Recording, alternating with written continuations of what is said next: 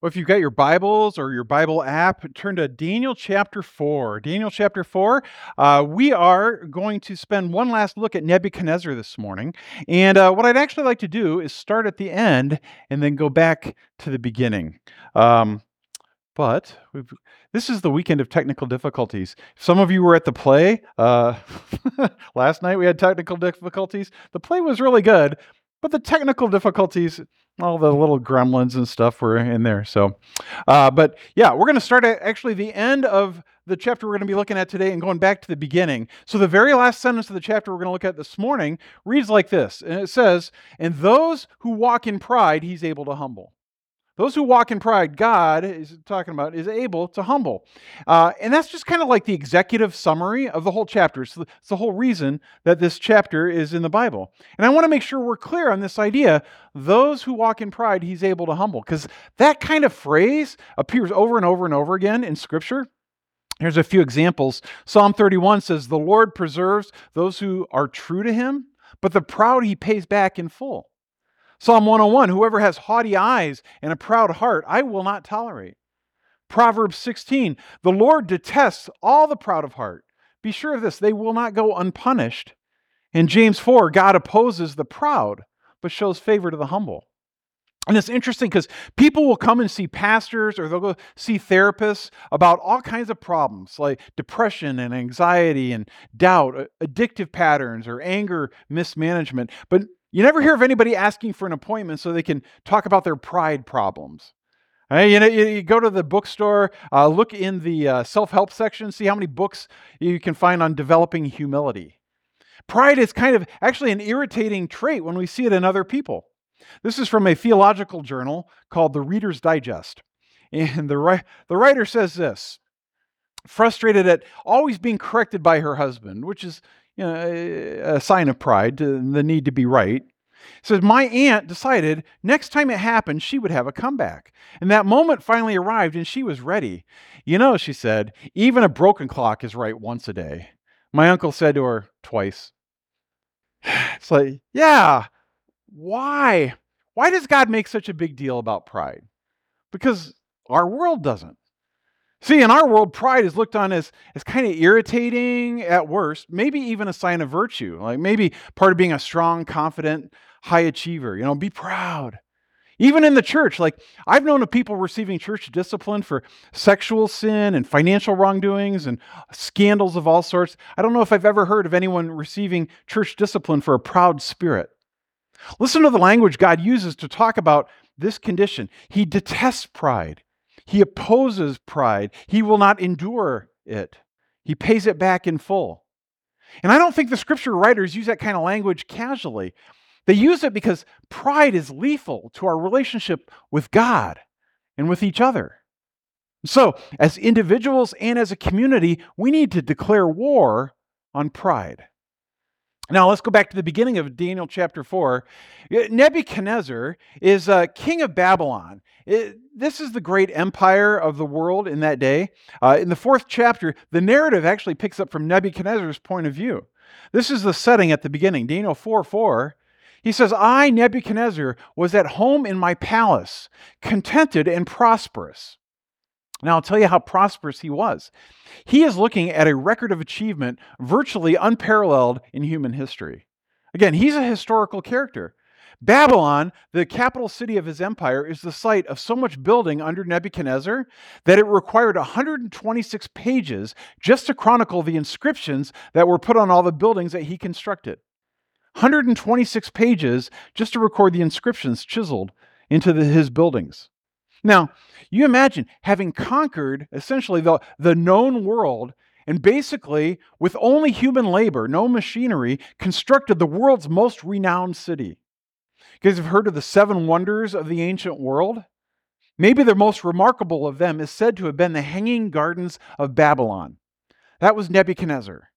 Okay? The story goes, he built those for his wife who missed the trees of her mountainous homeland. So he built these unbelievable hanging gardens, suspended gardens with trees and this amazingly sophisticated irrigation system just for his homesick wife. From the roof of his palace, he could see a double wall running all the way around the city, One ancient historian says it was so wide you could turn a 4-horse chariot around on the wall, 56 miles long. He built that wall. There was simply no city like this anywhere. In fact, the historian Herodotus in the 5th century BC wrote that in addition to its size, Babylon surpasses in splendor any city in the known world. And it was Nebuchadnezzar's city. He built it.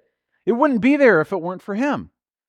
I was in my palace, prosperous and contented. See, Nebuchadnezzar has now achieved what in our society would be called the good life, right? This would be the guy you would go to for advice on successful living. He'd be on Good Morning Babylon and write books like self-help books, 7 Practices of Pleased and Prosperous Palace People. Did Nebuchadnezzar think that he had a problem? No. I was content and prosperous in my palace. Who wouldn't be? Did God think Nebuchadnezzar had a problem?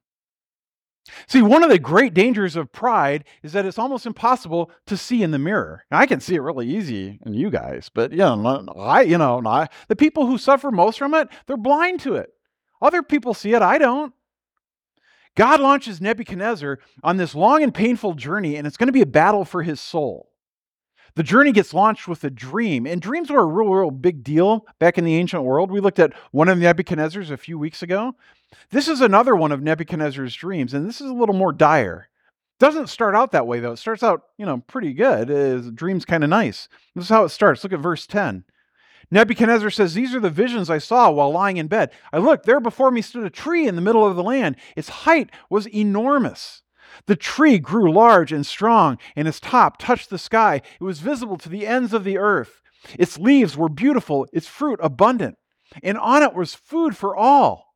Under it, the wild animals found shelter, and the birds lived in its branches. From it, every creature was fed." But then the dream goes on. There's a second part where the tree gets cut down to a stump, and the branches and the leaves and the fruit, they're all gone. And the creatures desert it. No more birds living under the tree. The stump is left all alone. Well, Nebuchadnezzar is kind of troubled by this dream, so he brings in all of his advisors and wise men to ask them to interpret it. They can't do it, so he asks Daniel to interpret the dream for him. But in verse 19 it says, Daniel, also called Belteshazzar, was greatly perplexed for a time, and his thoughts terrified him. Let's just stop there for a moment. See, Daniel is very concerned about this dream because he knows it's about God's judgment and the coming of severe pain to Nebuchadnezzar. This is very bad news for the king. So Daniel is very concerned for Nebuchadnezzar, and he's also possibly concerned about who else? About himself, right? Because this is not a guy who takes bad news real well. So far, Nebuchadnezzar has not demonstrated real open spirit to correction and rebuke. Who knows what he's going to do to Daniel if Daniel tells him the truth, because the furnace is not that far away. And I want you to notice one thing Nebuchadnezzar gets right in this. One thing, it's kind of subtle, because it's real clear Daniel's got some bad news. And Nebuchadnezzar can probably tell from his body language. He was greatly perplexed for a time, and his thoughts terrified him. And Nebuchadnezzar can see this. He can read the room there, and he could stop listening right there. He could just make it real clear to Daniel, hey, I just want to hear like positive news with a positive spin. But look what he says. The king said to Belteshazzar, "Do not let the dream or its meaning alarm you." In other words, Daniel, I want you to tell me the truth. Don't sugarcoat it. No matter how bad it might be for me, I want the truth. And Daniel's like, you can't handle the truth. Okay. He didn't actually say that, but he might have thought that because Nebuchadnezzar was not far enough along yet spiritually to be able to act on the truth. That would take some more time and a lot of suffering. But when that day came, and it would come, Nebuchadnezzar would know what he needed to do because of what Daniel says here in these coming words. See, Nebuchadnezzar had a trusted spiritual friend. And Nebuchadnezzar says at a key moment, tell me the truth, no matter what. And eventually, from one perspective, that's what saves him. So I want to challenge you right here. Do you have a Daniel in your life? You do that. Ask someone to tell you the truth about the pride deal in your life. Because here's the deal. With so many other struggles, sexual sins and anger and addictions and so on, at least you've got a problem. Pagan people far from God know they got problems in those areas. But you can't see pride in the mirror. Pride comes with a blind spot.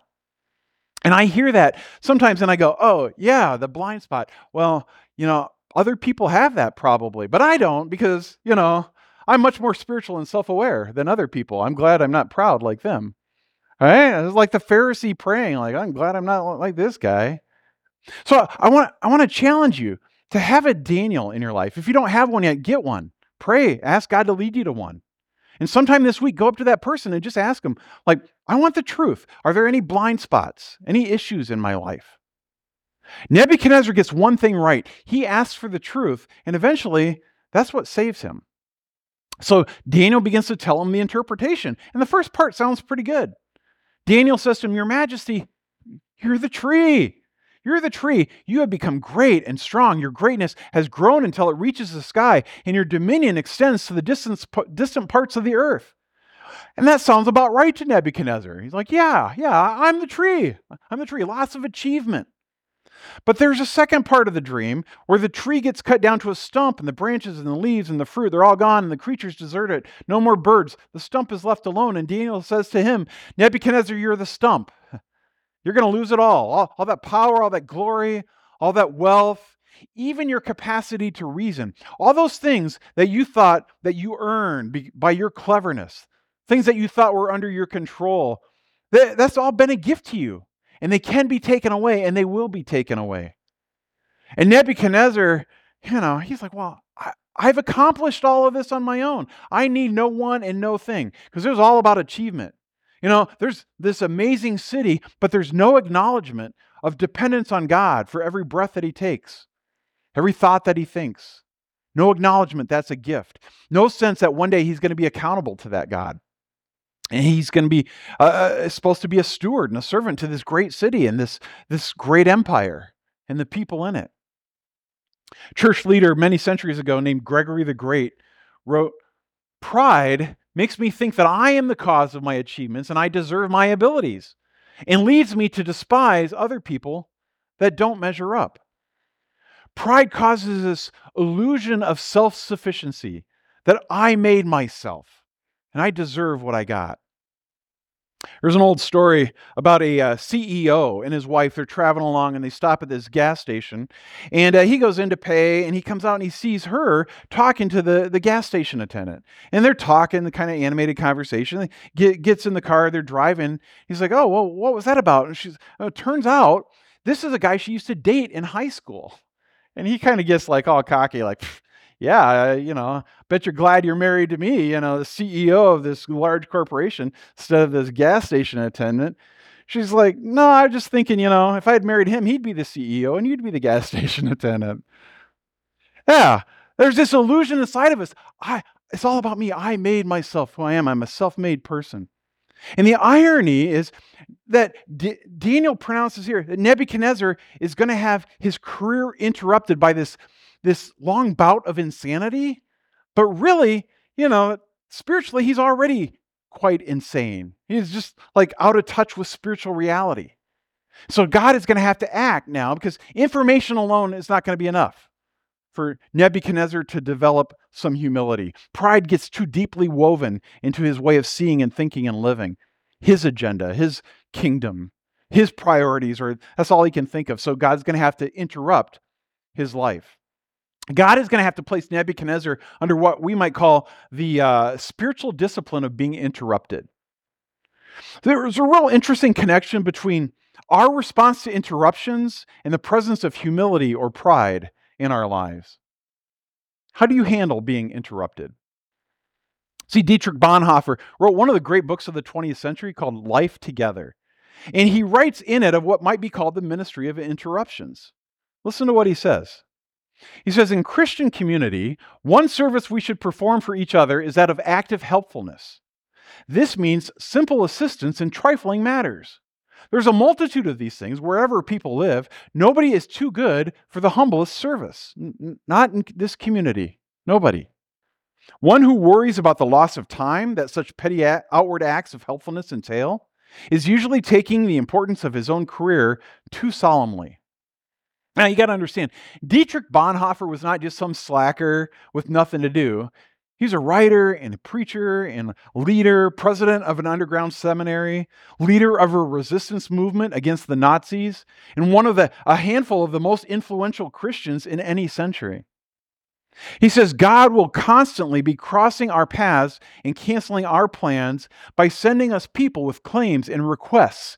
We must be ready to allow ourselves to be interrupted by God. How do you do with that? And I was thinking about how often Jesus got interrupted in his ministry. You just look through the gospel. His whole ministry is just a series of interruptions. He's at dinner, gets interrupted by a sinful woman, comes up to him. Trying to leave Jericho, gets interrupted by a blind guy shouting his name named Bartimaeus. One day, he's going to speak to a crowd. He gets interrupted by a guy named Jairus. So he goes to help him. And while he's doing that, he gets interrupted by a woman who's been ill for 12 years. This is like a double interruption. Gets interrupted by lepers, gets interrupted by children. Hanging on the cross, there's one more person who asks him for a favor. Remember me when you come into your kingdom. Hanging on the cross, Jesus is a loving servant to the criminal next to him. His whole life long is just one interruption after another. He's the Messiah. It's a ministry of interruptions. It's part of Christian community. Now, this ministry of interruptions does not mean that I have to do anything anybody asks me to do. Doesn't mean I can let important tasks slide, or that I can be haphazard on how I manage my time, or fail to follow through on commitments at work in a way that honors God. Sometimes someone will interrupt me and I need to say no, but not always. Tomorrow, someone's going to interrupt you. Maybe at work, someone's going to need a favor. Maybe at home, somebody will need help with a task. Maybe on the road, so see somebody with a car problem. Maybe somebody you don't even know real well needs to be listened to or encouraged, noticed. So tomorrow, if you run into somebody that needs help, if an opportunity for serving arises at home or at work, just pause for a minute and ask God if maybe He's crossing your path. Because I tell you, friends, if you're too busy to be interrupted by God, you're just too busy. Well, Nebuchadnezzar is about to be interrupted. So in verse 27, Daniel does a remarkable thing. This is one of the most amazing verses in this book, maybe in the Bible. Daniel has now given the dream and its interpretation, and he could just stop there, But look at verse 27. It says, "Therefore, your majesty, be pleased to accept my advice." Hey, I'm going to give you some advice. Be happy about this. He says, "Renounce your sins by doing what is right, and your wickedness by being kind to the oppressed." Renounce your sins and wickedness. Did you know, Nebuchadnezzar, you're a wicked man? You ever been called wicked before? My cousin and I, we were in junior high. We were goofing around, teasing our little sisters, and my grandma calls out into the yard. She goes, "You stop that, you wicked boys." And I'm just like, "Oh, Grandma called me wicked." I was like, "Oh," I was like, it's just like, man, that just stops you in your tracks. You're getting called wicked. Nebuchadnezzar gets called wicked. Daniel could have pulled back. He could have just given the interpretation of the dream and then just been kind of vague, "Hey, Nebuchadnezzar, just work on your spiritual life." Instead, what does he say to the king? "Nebuchadnezzar, the furnace man, renounce your sins." Let me ask you a question. When is the last time that you used that phrase with somebody, not counting your spouse? If I'm arguing with Rosalie, renounce your sins, Daniel 4:27. It doesn't count. And it's not a good idea. Daniel here uses it with no self-righteous indignation, no sense of spiritual superiority, gives him no pleasure to say these words. He loves this man, but he says them. And he says them to an arrogant and ruthless king who could have him killed with a single gesture. He says them with amazing bluntness. Renounce your sins by doing what is right. Renounce your wickedness by being kind to the oppressed, or it could be translated the poor. And you got to understand, Daniel is doing some serious meddling here. Okay? When he says do what is right, it could be translated do justice. Do justice. And it includes kind of the idea of a fair distribution of resources. It's partly an economic term, and he is now addressing Nebuchadnezzar's use of power and wealth. He says, break with your wickedness by being kind to the oppressed, to the poor. Daniel he doesn't say, just keep living the way you've been living and ruling the way you've been ruling, and just kind of theologically acknowledge that God is in control. No, Daniel is now messing with how much money is going to go into the hanging gardens and how many more walls are going to get built around the city. He's messing with how many more palaces are going to get constructed with the king's name inscribed on them. How many more human beings are going to get exiled like Daniel and his friends were, conscripted into slavery or treated like tools and objects, beaten and killed in the process. Daniel's doing some seriously heavy messing here. This is not just about Nebuchadnezzar changing the name of the God he worships, although that includes that. It's about how we treat other people, the poor, what we would call the marginalized people. God takes it real seriously. It's how we love one another. See, pride is a condition of the human heart that is most fundamentally incompatible with love. That's why Paul says in 1 Corinthians, love does not boast. It's not proud. In some ways, love is like the opposite of pride, because pride's all about me, and love is all about others. And pride causes me to be judgmental toward people with problems because it feeds my sense of spiritual superiority, and it destroys love. And the inability to love, that's the darkest spiritual sickness of all. Pride causes me not to even think about or see those who are most needy, who are poor or oppressed. Pride causes me to think about the fact that I'm not in a state of obvious material need. That's something I deserve because of my virtue or my hard work. So Daniel says to Nebuchadnezzar, renounce your sins. Renounce your sins. Then he goes on to say, it may be that then your prosperity will continue. It may be. Depends. Is Nebuchadnezzar going to listen? Is he willing to humble himself? Is he willing to renounce his sin? Is he willing to bend the knee? It may be. And we wonder, how's Nebuchadnezzar going to respond? Does he yell at Daniel? Does he dismiss him? Does he weep? Does he confess? We don't know. We don't know. Daniel says these words, and then the very next verse, this is what we're told. 12 months later, as the king was walking on the roof of the royal palace of Babylon, he said, is this not the great Babylon I built as the royal residence by my mighty power and for the glory of my majesty? How's Nebuchadnezzar doing on the whole humility thing? He's just like walking around taking selfies, hashtag winning, all right, yeah. It's like, yeah. There was a book written a number of years ago by quarterback Joe Namath. Anybody remember Joe Namath? Title of his autobiography was, I Can't Wait Until Tomorrow because I get better looking every day. That's Nebuchadnezzar's outlook. Yeah, things are going good. Notice how long God gave Nebuchadnezzar. God waits 12 months. So every day for a year, Nebuchadnezzar wakes up and he chooses to ignore the dream and its message. Not going to think about that today. Every day, maybe not consciously, but every day for a year, he says, I'm not going to bend my knee to this God. I won't do justice like he asks. I will not show kindness to the poor. Not today. My city, my palace, my gardens. And maybe he thinks, it's probably just a dream, too much pizza last night or something. Or, maybe there's not even God there at all. Or maybe he tells himself, well, one day he'll pay attention and give God his obedience, but not today. And maybe he just kind of works hard not to think about it. I'm not going to think about the dream, kind of avoid Daniel. Don't want to talk to him. So God has to go to plan B with Nebuchadnezzar. Nebuchadnezzar looks out at Babylon and says, is this not the great city I built for my glory by my mighty power? Even as the words were on his lips, a voice came from heaven. And Nebuchadnezzar is driven away from people, and he ate grass like cattle. His hair grew like feathers of an eagle. His nails grew like the claws of a bird. There's actually a psychological disorder called boanthropy, where a person believes that he or she is a cow or an ox. It's a real thing. And this goes on for months or even years. We don't know how long until Nebuchadnezzar comes to grips with the fact that, hey, I'm not God. I'm not God. Life's not all just about me.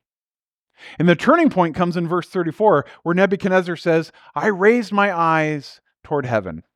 And you understand, he's not talking about he looked up in the sky, physically looked up. He's saying, hey, finally I turned my heart and my allegiance to the one I'd been running from my whole life.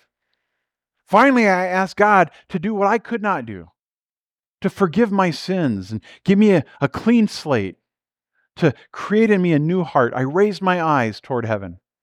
That's all God is waiting for, because God always responds to a repentant heart.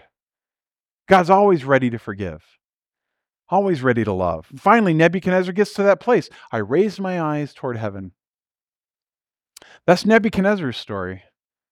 But now the question is, what's yours?